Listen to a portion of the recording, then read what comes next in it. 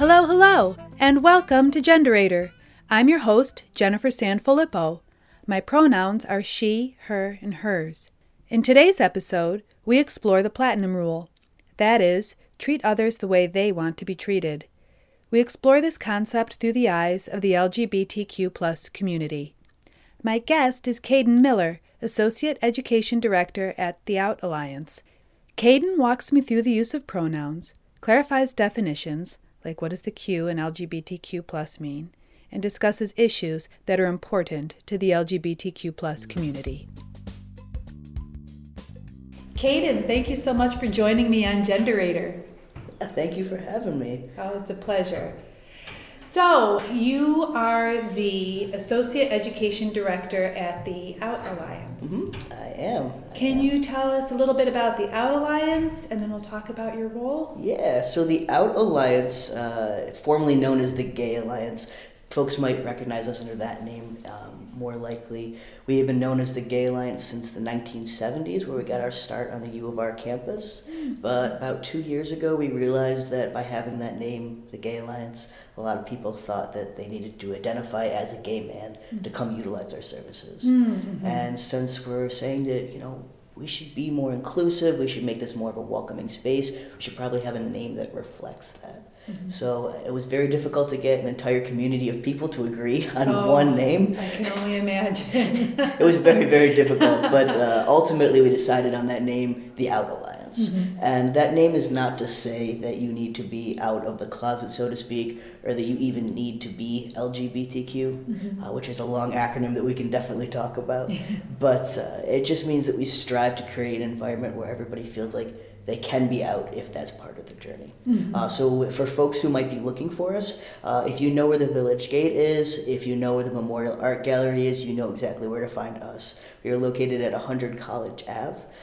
If you are having trouble finding our building, I remember applying for this job a couple years ago, and kind of thinking to myself, okay, I've never heard of the then Gay Alliance before. I'm not sure if I'm going to be able to find this building. And I was driving around in my car, and then on the horizon, 2 rainbow flags emerged. And I remember thinking to myself, if I was a betting man, I bet that's the Out Alliance, the then Gay Alliance. And it in fact was. So if you're looking for us, we do have that storefront presence where you'll see those rainbow flags. You'll see that very welcoming window display. You can walk right in and view all the things we've got going on here. We've got Gallery Q, which is an LGBTQ art gallery that changes over every month with First Friday. Mm-hmm. We have got one of the nation's largest LGBTQ library and archives, which functions just like a typical library. Mm-hmm. So if you yourself, maybe a student, are looking to do some research, you can come check out a book. It just works on an honor system, and then we just ask that you return the book. We've even got an awesome rare books collection that it's got some books that are so rare. They're one of the last copies in existence, a lot of them from the time Hitler was burning books. Wow. Talk about like Magnus Hirschfeld and stuff. So some really good stuff going on there. Recently we had the community center open over there, so we hold youth dances for prom. If you can imagine, prom can be a difficult time for any high schooler, but especially LGBTQ kiddos might feel like, well, if I bring if I am a guy and I bring another guy to prom with me, am I going to get made fun of? Or maybe I'm just starting to transition and I'm looking at maybe wearing a dress rather than a tux or vice versa. Am I going to get pushback? There can be a lot of folks who surprisingly skip a lot of those really important moments in their life for fear of that pushback. So we kind of create our very own prom called Big Queer Prom, which is bigger and queer. And actually kids come from all different states to participate. We had over 200 kids recently at our Big Queer Prom. So that's something that we hold here. If you go to our website, outalliance.org, or you check out our Facebook page, we have something going on here every day, all sorts of events. That's amazing. And I have to share with my listeners, because I have people listening from all around the globe now, that this is in Rochester, New York. Oh, yes. So you do, as the as the Associate Education Director, you travel all around the nation. Let's talk a little bit about what you are aware of resource-wise, because this, I think Rochester is well situated. It has an incredible a resource here in the Out Alliance for folks. What have you seen across the nation as you've been doing your trainings? Yeah. So Rochester has been very, very lucky that we kind of have our own little bubble of inclusion. But in traveling across the country, I mean, I've been in places Mississippi, Arkansas, Texas, right? I'm all over the place. So they might not necessarily have the resource center that we do. I would definitely encourage folks to look out and see if they maybe do have an LGBTQ resource center that maybe they hadn't heard of. I mean, even for me, somebody who identifies as a transgender man, it wasn't until I had found this job opportunity that I realized this place existed. Even though all of the outreach effort that we do, it just wasn't something that was happening in my own circles. So definitely make that Google search, see what you've got involved. Even when it comes to like college campuses, sometimes a college campus will have created a group that you are welcome to come to.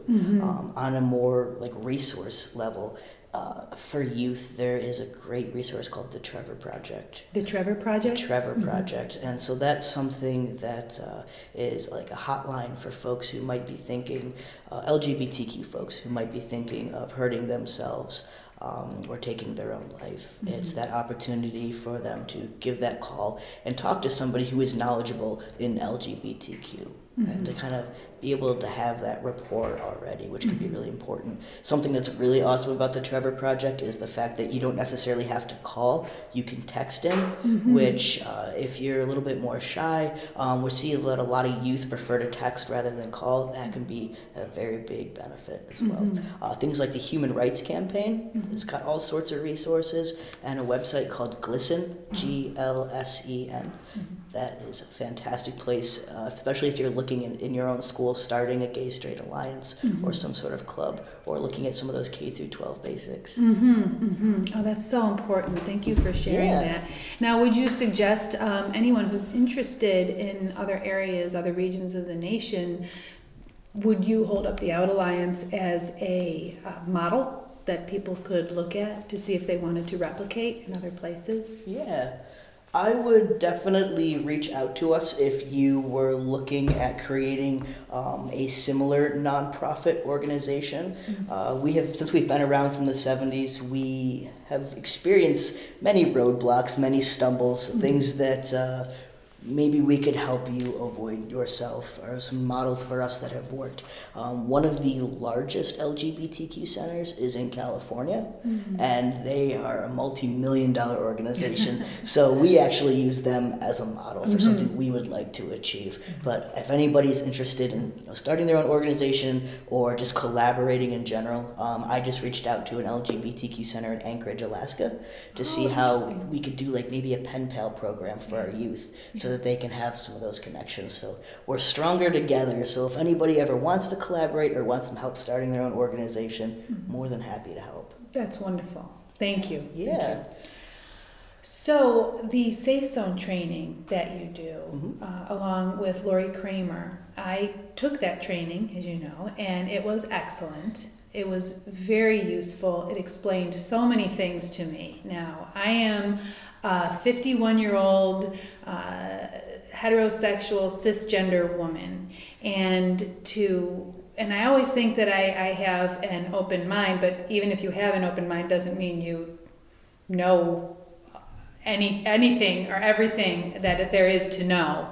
And so I was very interested in learning more about the change in the use of pronouns, the acronyms, and even fundamentally something like the use of Q and LGBTQ.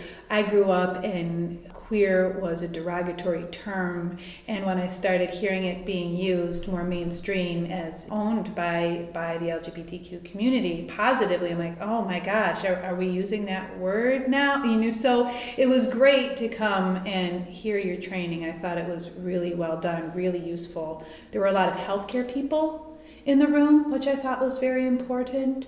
And I know that you are now bouncing around the nation. How many trainings do you do a year? So I have worked here for a little over 2 years, and I've done just over 400 trainings. Oh my gosh. Yeah. You've got to be exhausted. Well, I'm a little tired, but the work is really enriching. It feels really rewarding to be able to do. Mostly within a 6-hour radius. I've done like most of the K through 12 schools and medical facilities around here. Mm-hmm. But the ones that get really tiring are the ones that make you get on a plane for sure. Yeah, yes. So, what can you tell us about the change in the acronyms and the evolution of the pronouns and how important that is? Yeah. I think the first thing I would want to stress for folks is that it can be very daunting, all of this language and these new concepts, and it can feel like a lot of change, and it can feel so overwhelming that you get stuck and you're feeling like, I don't even know what to do. Mm-hmm. I'm so afraid that I am going to say the wrong thing that I don't say anything at all. Mm-hmm. And I want to let people know that just a couple years ago, all of this stuff was new to me. Mm-hmm. Like everyone, like no one is just born and just knows all this, right? Mm-hmm. We are all on our own journey. Mm-hmm. So not to be intimidated by all of the words out there, all the definitions, take it one bite at a time. Mm-hmm. There are going to be some stumbling blocks, but that's okay. It's when we mess up that we're able to learn, really. Mm-hmm. Mm-hmm. As far as the acronym goes, it's a long acronym, and it can really change depending on where you are. I think like the most current version of it is like LGBTQAI2SP. Like it just goes and goes. Mm-hmm. A lot of people joke and they call it the alphabet soup. Mm-hmm. Most recently, what I've been seeing is LGBTQ+. Mm-hmm. So lesbian, gay, bisexual, transgender. Q can be queer, questioning, and we'll talk about that. And then that plus is to kind of be that umbrella for all those different orientations and identities that kind of fall under there. Mm-hmm. I know that I used to be somebody that I felt like, why do we need all of these different words, all of these different orientations? It doesn't make sense to me. Mm-hmm. I would look at them all and I'd think, aren't we getting away from what's important? Mm-hmm. Right? Isn't this getting to be too much? And I realized that immense place of privilege that I myself was coming from. Mm-hmm. That a couple of years ago, I was able to look out into the world, try to figure out what word really fit for me. Mm-hmm. And when I found that word transgender, just how awesome that felt to be able to finally have a word that felt with the feelings, or fit with the feelings I've been feeling my entire life. Mm-hmm. And there I was, taking that opportunity away from other folks simply because it was words I hadn't heard before. Mm-hmm. It also helped me realize that, our language is inherently flawed. There are words out there in other languages that may not directly translate to English, but are reflective of our human experiences as a whole. I'm trying to think. So I saw Avenue Q the other day, and there was a word, I think it was Schadenfreude. Oh, yes. Does that sound right? Yeah. Deriving pleasure from other people's pain. I think it's a German word, right? So I would argue that is a feeling that we can all universally feel as a human experience, but there's no direct translation for that word into English because our language is inherently flawed. This is why we need more words. This is why we're constantly developing new words, because there is no set right number of words to fit all of the different feelings and experiences that we have as humans. And so realizing that maybe there are some words I had never heard before at the time, like maybe you've heard the words like non-binary, or like genderqueer, right? Things that might be like, or asexual, and you're thinking, I don't know what all this is, I've never heard of it. When did it go past just lesbian and gay? And realizing that, okay, well, as people are gaining more and more access to look at within themselves and their own experiences, like having access to the internet, right? Being able to look out and gain more knowledge about yourself, being able to then connect with those words more. I always liken it to if you see the color red your entire life, but you never know the word red, you're never going to connect the two. So that acronym right now, LGBTQ+, is the one that I see in my own particular region. Now, folks who might be listening from all across the country, you might be hearing different things. So I will share with you with LGBTQ+ here is lesbian, gay, bisexual, transgender, and that Q can be questioning or queer. Do you want to talk about that one? That's a whole that's a whole other barrel of monkeys, right? Yeah. So that word queer, I certainly have friends that would be very, very upset if I called them queer. And I have friends who would be very, very upset if I did not call them queer. How do we navigate such a world?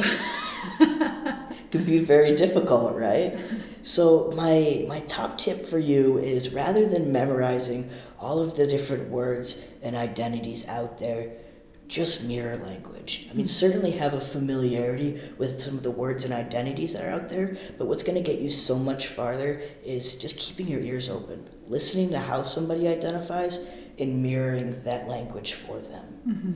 When it comes to that word queer, we have to understand that that can be a very in-community word.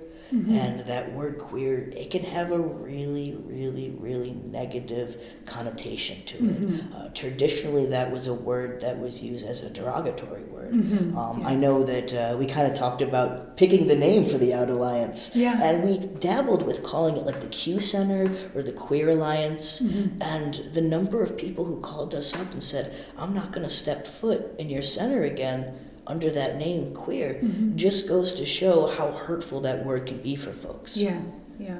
On the flip side, we're seeing a lot of folks in younger generations reclaim that word for themselves, right? They're using it as a term of empowerment. Yeah. It's something that also helps folks who maybe say, well, I've got my orientation, which is who I'm attracted to, and I've also got my gender identity, which is who I am as a person. And rather than saying something like, I am a lesbian trans woman, rather than saying all of that together, people might just say, I'm queer, right? To kind of shorten that down. Yeah. But again, that biggest takeaway is to recognize that queer is never a word I would start with, because it can be so hurtful for folks. But mirroring that language is going to get you a lot farther. I want to read a quote out of your materials that I think is really powerful. It's from Alex Myers, and he wrote a book, didn't he? Why, or an article, Why We Need More Queer Identity Labels, Not Fewer. And he says, adding more labels to the acronym isn't about making sure all the snowflakes know they are special. These labels save lives. These labels create a powerful sense of understanding and self-acceptance. The fact that the acronym has become a target for mockery only indicates the amount of work that still needs to be done around LGBTQIA plus civil rights. And I thought that was a very, it was powerful and instructional, informative quote, because fundamentally it's about respect. And we have so many people, young people, I think you do a lot of work with, but also people who feel so isolated in their identity. And what they're asking for is just an acknowledgement of who they are. Is absolutely I'm following. I mean, all of these words out here, it's not about labeling others. It's about giving people the power to label themselves, right? I know a lot of times there's that push to get away from labels, but there is a lot of power in being able to self-identify, and that's why I love that quote, because it really goes to show you, we need more labels to be more inclusive of everyone's diverse experiences, to give them that power to look within themselves and be like, this is the word that I have been looking for, right? And it is definitely not about labeling others. It just reminds me, and I hope this story isn't minimizing the import of the acronyms and the labels. You know, my name is Jennifer. I introduce myself as Jennifer. I say I go by Jennifer, and people automatically shorten it to Jen. And I will remind them or, encourage them to call me by the name that I want to be called by. It's those folks who continue to call me what they want to call me and aren't hearing me. I don't get angry so much. I'm just curious as to what is going on in that brain of yours. I've told you 3 times my name is Jennifer, and that's how I want to be addressed, and that's how I identify myself as Jennifer in the world. And then I think how much more egregious it is when you identify, whether it's your gender or your sexual orientation, and you're trying to claim who you are in your space, and someone refuses to acknowledge that. And there's a lot of anger. A person I was talking to was saying, well, how come someone gets so angry with me if I use the wrong pronoun or term? I'm like, well, sometimes it's just that person has been trying to be heard. It's like Horton hears a who. I am here, I am here, I am here. For God's sake. And a lifetime of that has got to get you pretty agitated. Absolutely. I think that's a really good connection. I think it's something that we can all relate to, right? Being called the wrong name, right?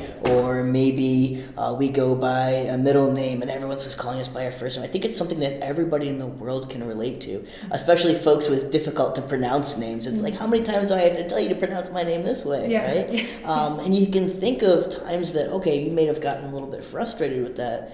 Yeah, I think folks can definitely understand where maybe somebody who is of trans experience might be coming from. It's very similar to getting flicked in the arm, right? Yeah. If I come up to you and I flick you in the arm 2 or 3 times, okay, it's a little bit of a pinch, but it's tolerable.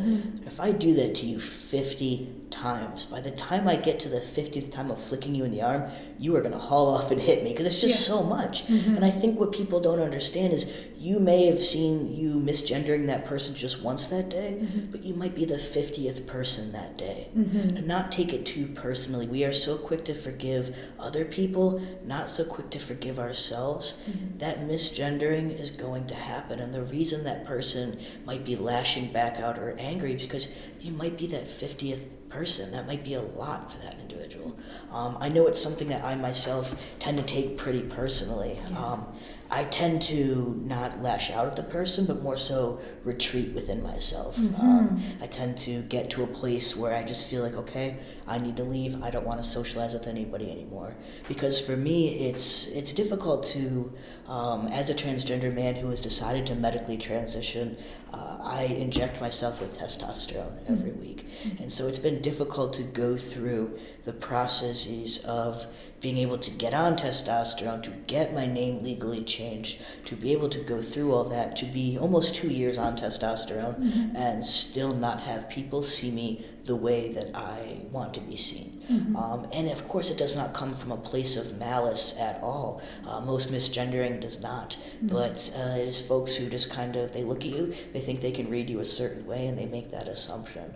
And it immediately sets me into that tailspin of like, quote unquote, what am I doing wrong, right? Like, why aren't people not able to see me the way I wish to be seated?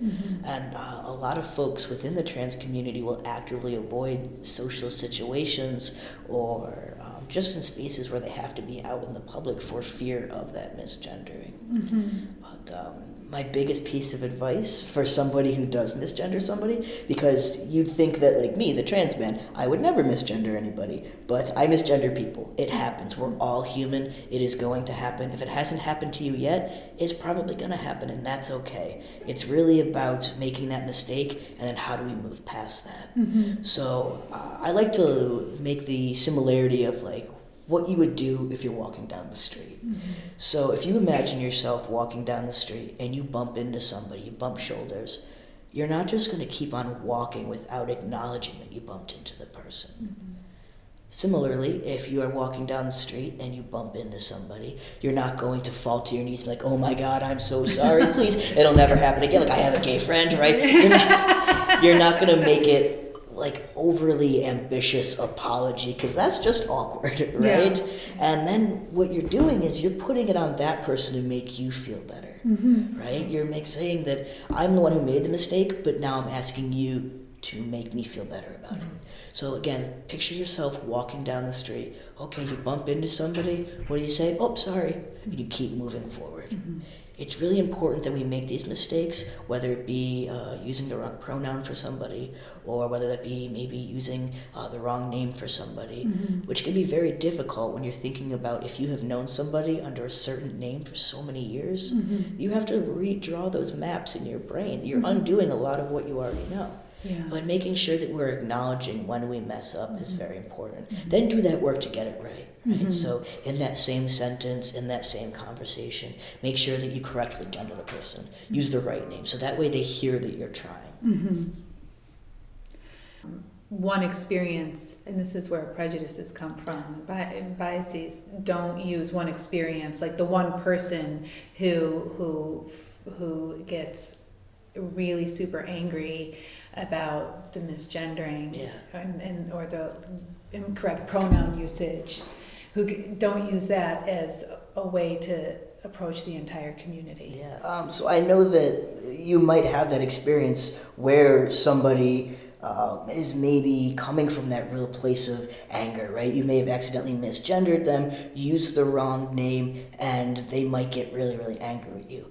And then it can be really difficult to not then make those blanket assumptions about, okay, well, now every LGBTQ person I meet, I'm going to be on the defense, right? I think that's natural with any marginalized group or any new experience. If we originally have a negative experience, we're going to put ourselves on that defense, right? I think that's natural. I think something that you can do that is just worlds and worlds of beyond just being that active allyship is to make sure that you are somebody who is opening yourself up for mistakes, right? If you're maybe teaching a class or a seminar, let people know, hey, I'm not perfect, I'm human. I might make mistakes in pronunciation of your name. I might make mistakes and call you the wrong name. I want to let you know to call me out on that.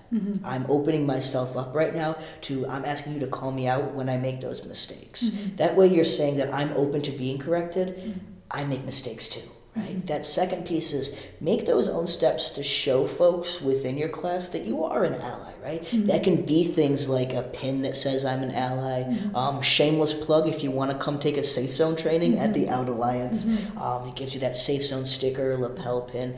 There are certainly ways that we can show that we are inclusive by sharing our own pronouns first, right? Or even if it's something small like a little rainbow flag in the cup holder at your desk.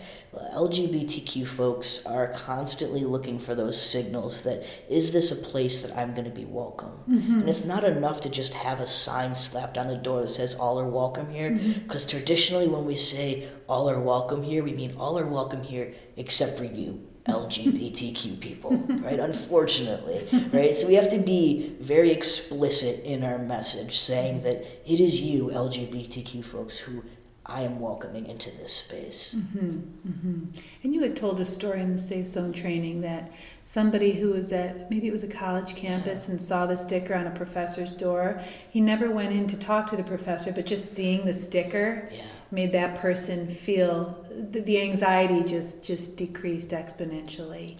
And that was a great story. You don't even know who you're affecting by displaying the fact that you are a Safe Zone ally. And I like how you call that an active ally. Yeah. It's not enough to just say you're an ally, right? An ally is definitely a verb. For folks, that Safe Zone story, that's probably my favorite Safe Zone story I've ever heard. And it was a young man who was on that college campus who knew that he was a gay man, but he was in a place where he was not out to himself, he was not out to others. He was actually in that place where he was just kind of tolerating his own existence. He was actually contemplating taking his own life. And then one day on his campus, in a department that wasn't his, with two professors that weren't his, he saw those Safe Zone stickers pop up on the door. And he would wait for that college campus to shut down and walk those halls just to see those two Safe Zone stickers and just to know that there was two people on that campus that had his back. The power behind that, just knowing that there are two people that have your back. And these professors, they never knew what this sticker did for them. But you don't even know when you're doing those active allyships with that signage and creating those inclusive environments, how much of an affirming environment you are making for folks that you may never hear from. Oh my goodness, you just gave me chills. That is such a good story.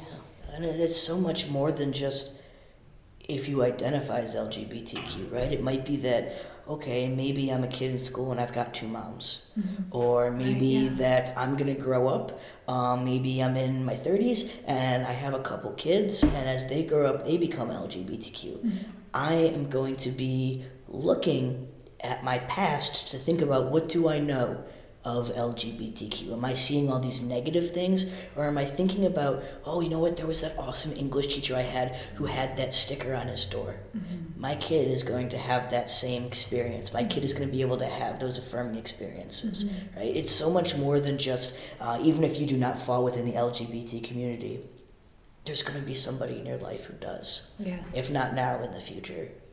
This is a good time now then to direct toward the abuse and violence that our population can suffer, does suffer. Definitely. And it's a good transition from using words and language that is respectful and honoring the person who they are, to safe zones, to why we actually, one of the reasons why we want to make sure that these safe zones exist and that we're mindful of people's identities and acting as active allies. Yeah. There's a lot of abuse in the community, isn't there? Oh yeah, there's a lot of misunderstanding too. Mm-hmm. I mean, just talking from like a statistics perspective, a lot of times we look at what does it mean to have gay rights, and we think, oh, we've got marriage equality. What else do we need, right? Mm-hmm. That's oftentimes that argument, or like, what is the gay agenda, right? And the gay agenda is like milk, eggs, equality, right? Yeah. The gay agenda. But a lot of people do not realize that it is in a third of the states that you can be fired from your job, you can be kicked out of housing, asked to leave a restaurant simply for being gay.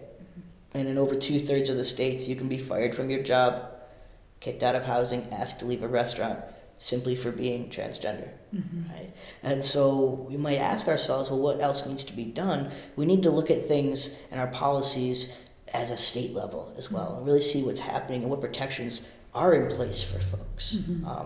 When we're looking at even our friends who are transgender, if we're looking at the national attempted suicide rate, so not suicidal ideation, but attempted suicide, the national average is about 4.6%. Mm-hmm. Now, when we just narrow that down and just look at our friends of trans experience, that's about 40%. But what's really cool about this is if we're taking that 40% and we're giving them the access to things like affirming care, we're giving them the access to things like medically transitioning if that's part of their journey, if we're giving them using the right name and pronouns, right, being respectful of them, we actually watch that 40% shrink down to the national average of 4.6%, which is just, to me, is mind-blowing. It really goes to say, well, what is the importance behind all of this care? Why are we doing this? It's right there. Look at those suicide rates. Yeah. Oh, that's so heartbreaking. What about external violence? Yeah. So, unfortunately, it is the trans community. There's a pretty high murder rate for folks in the trans community. I think people are often very afraid of what they don't understand, and that tends to breed hatred. I think there can be some of those split-second reactions of, I don't understand this, so I'm going to eliminate this. So when we're looking at our trans friends, the murder rate is very high, especially for our trans women, but the murder rate for transgender women of color is by far the highest. The average life expectancy for a trans woman of color is not to exceed about 35 years old, which is just, to me, is disgusting. That should not be the case. When we're talking about our compound marginalized identities, our LGBTQ folks, they're going to experience some discrimination, but we also know that people of color experience a lot of discrimination, and so do women. So when we have a trans woman of color, those compound marginalized identities, we need to make sure that we have systems in place that are going to be accessible for them. And, oftentimes when we think of somebody who might be LGBTQ and we're painting a picture in our head, just as human nature of what an LGBTQ person looks like, oftentimes, like for example, for a gay man, we're picturing somebody who's young, who's white, who's cisgender, or meaning not transgender. We're picturing somebody from a certain socioeconomic status. We're picturing somebody who's able-bodied. When we're thinking of all these things and we're just creating safe zones for that type of individual, then look at all the folks that we're missing, right? It's really important to make sure that the things that we are creating and in the active allyship that we are engaging in is inclusive of all these different identities. And this is very timely because the Supreme Court just heard arguments about whether Title VII of the Civil Rights Act of 1964 actually applies to people based on sexual orientation and transgender status.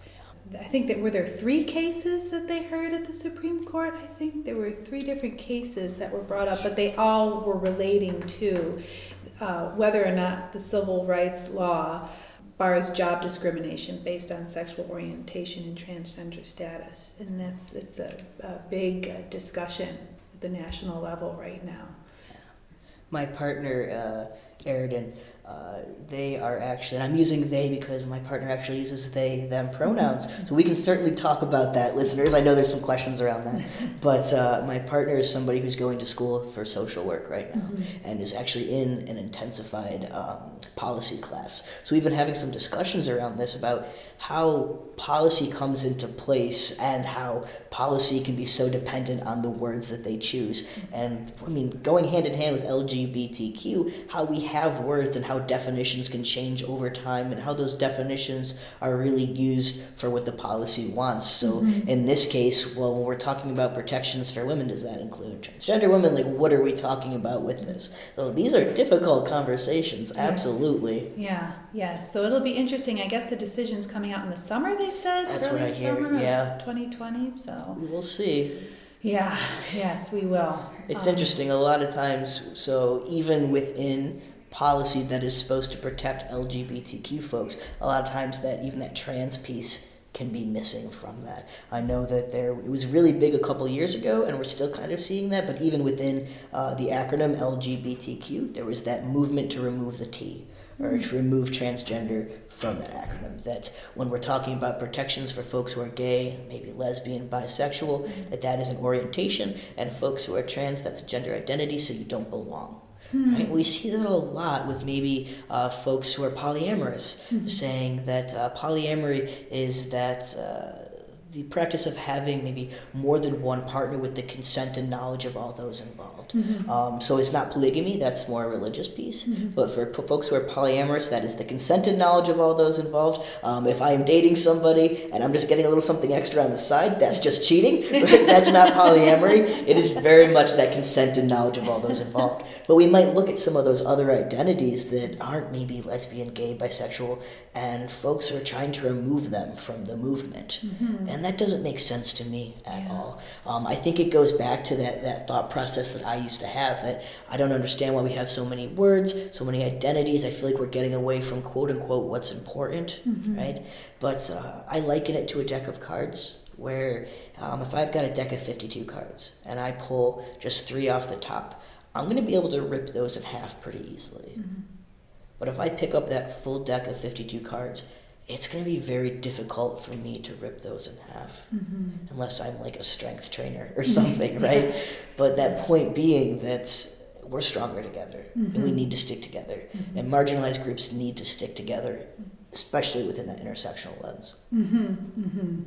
Let's talk about some of the pronouns. You told the best story at the training, not the story, but the way to approach the they pronoun, about the little mousey in the pocket. Can you tell that again? I love that. Yeah, so folks who might be listening, you may have heard that identity before, non-binary. And somebody who is non-binary, and keeping in mind that definitions mean so many different things to so many different people, but somebody who's non-binary, typically what that means is somebody who does not feel they fit within that binary of male or female. They might feel like they embody both male and female, or neither, third gender, somewhere along that spectrum, right? So sometimes our friends who are non-binary are used to using our typical pronouns like he, him, his, and she, her, hers, the way that we identify ourselves to others. And they may look at that and say, well, that's very male and female binary. What is an approach that I can take, that I can have pronouns that match my identity as a non-binary individual? So one of those examples are those pronouns of they, them, and theirs. So some examples would be they went to the supermarket to pick up their favorite candy. It makes them very happy.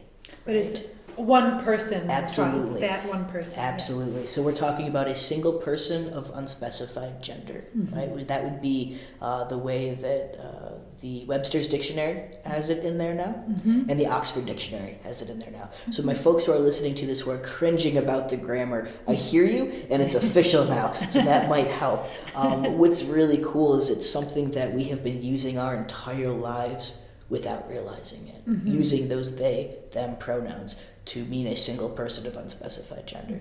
So imagine that we're kind of near Halloween still, right? It's past Halloween, but I'm holding on to that spooky season. Imagine that you throw a big Halloween party, and afterwards you're cleaning up. Everybody has left. It's just you cleaning up. You got some very rude party guests who did not help you clean up. But let's say that you're cleaning up and you find a cell phone. You're going to go, oh, somebody left their cell phone. I hope they get it back. Somebody left their cell phone. I hope they get it back. You're talking about just a single person who left their cell phone behind, whose gender identity you don't know. It's things that we do, like when we are having a package dropped off, maybe. We might say, oh, I hope they put it on the back porch and not on the front porch, right? Because you don't know the gender of the male carrier, or the female carrier, right? Or the non-binary carrier. So you're making those, not making those assumptions, we're just ungendered without realizing it. Yes, right? yes. Now, my partner is somebody who uses they, them, theirs pronouns, and works with a lot within LGBTQ populations, and used to actually work here at the Out Alliance with our older adult group, SAGE, and they were having a very difficult time getting some folks who are largely like in their 70s and up, getting used to using some of these they, them, theirs pronouns. Right? It's very difficult to get used to using some things that we may not be used to using.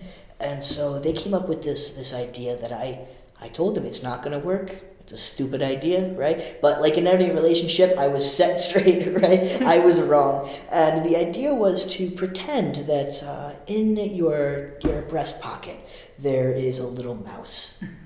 And so that every time that you are talking to the individual, you are not just talking to them, but also the mouse. So let's say that I was talking to you and you were using they, them, theirs pronouns. I would think, okay, there's you, but there's also the mouse in your pocket. I am talking to both of you. Does it sound like bootleg Ratatouille? Yes, it does. But it works so well. I said it wasn't going to work, but everybody got it after that, right? I love that. I explained that to I told my son and my husband and a friend of ours who was over, and they just loved it. It was perfect.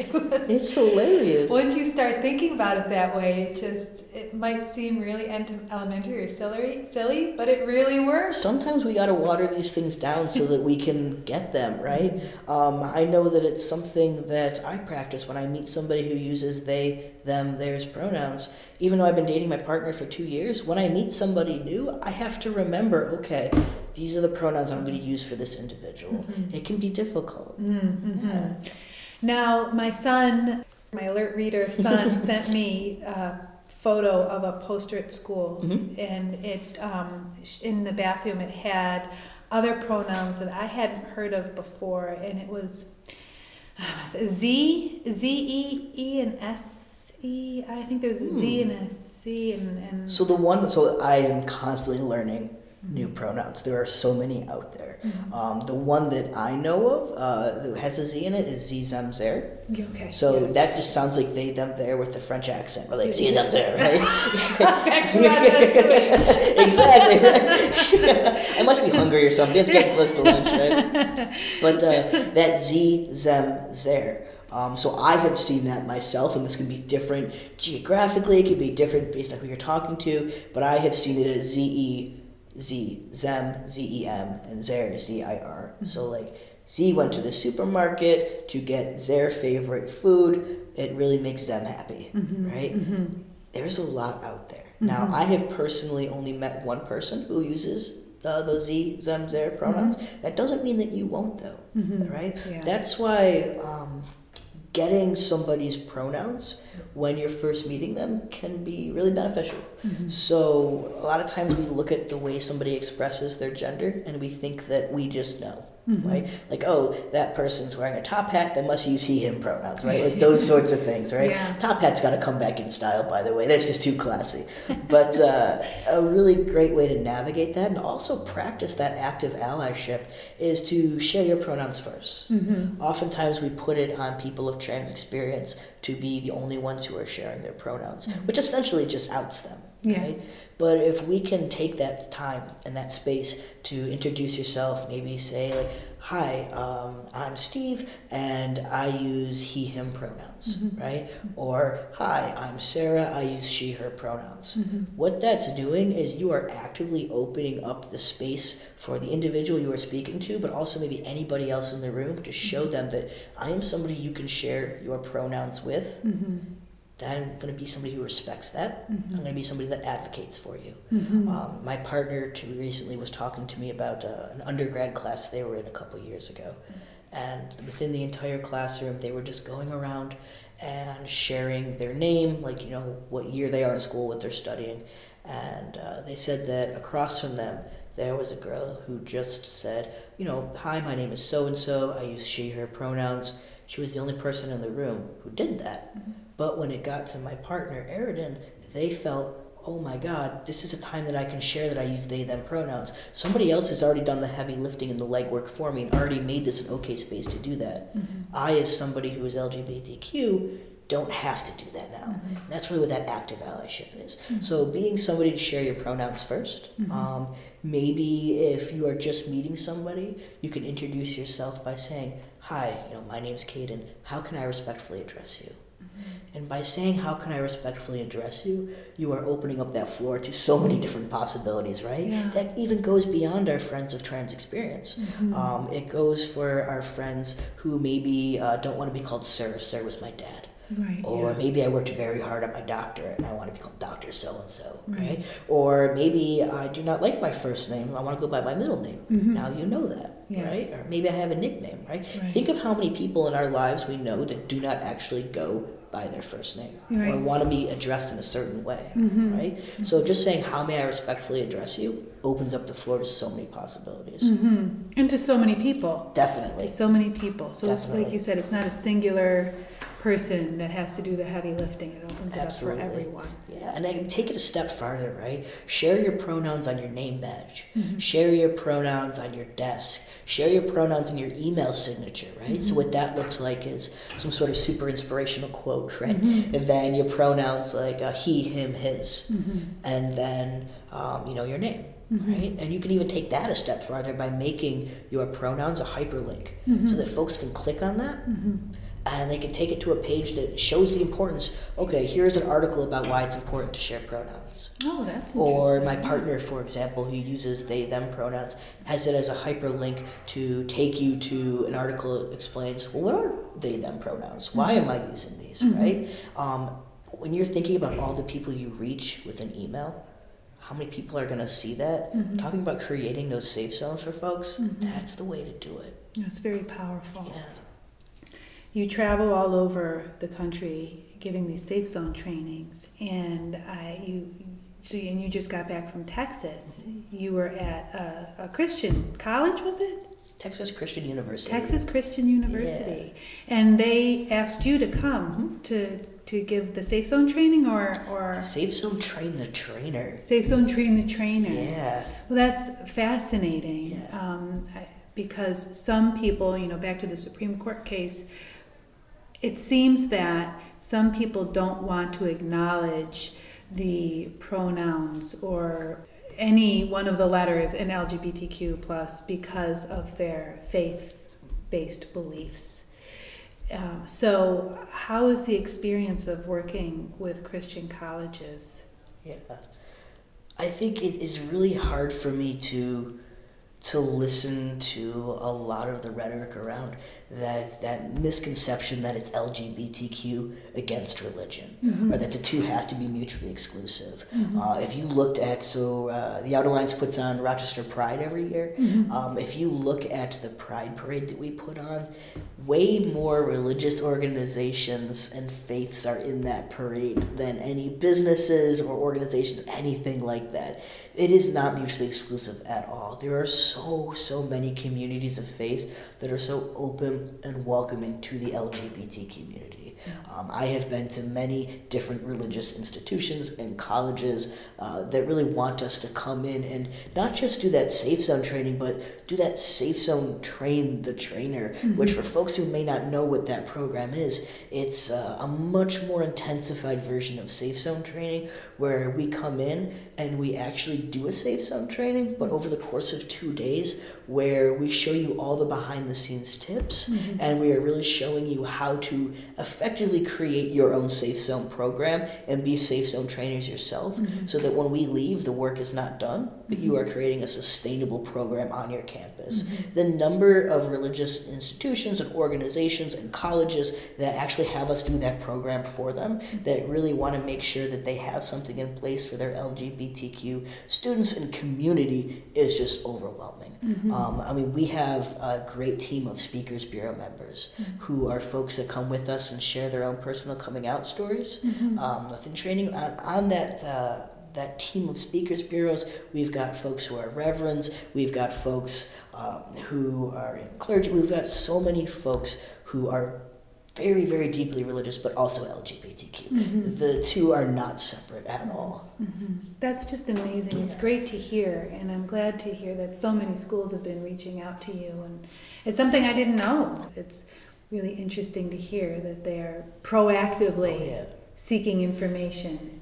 Good for them. Yeah, you'll see it, especially around Pride Month here in Rochester. You'll see so many churches and religious organizations just flying those rainbow colors. It's fantastic. That's wonderful. If anybody is ever interested in, how you can take it a step farther and learn how to do some more of that active allyship, I, as the Associate Director of Education here, schedule all of our trainings. So if you are looking at coming to the Out Alliance to join other people from across the country to take our Safe Zone training or our Safe Zone Train the Trainer training so that you can learn how to be a Safe Zone trainer yourself, please feel free to reach out to me at education@outalliance.org. We do everything from very basic trainings. We're creating LGBTQ plus inclusive K through 12 schools to healthcare organizations. If you can imagine it, we do that training. So please feel free to reach out to us at any time, or if you're just looking for some additional resources, we want to be here for you as a resource. And then I also want to emphasize for those who don't have access in other parts of the country, it's the Trevor Project. The Trevor Project. That is a great one. The Trevor Project, Human Rights Campaign, and GLSEN, GLSEN. Great. Kayden, thank you for joining me. Yeah, thank you. You can find links to the Trevor Project, GLSEN, and the Human Rights Campaign at Genderator.com. That's Genderator with a J. Until next time, take good care.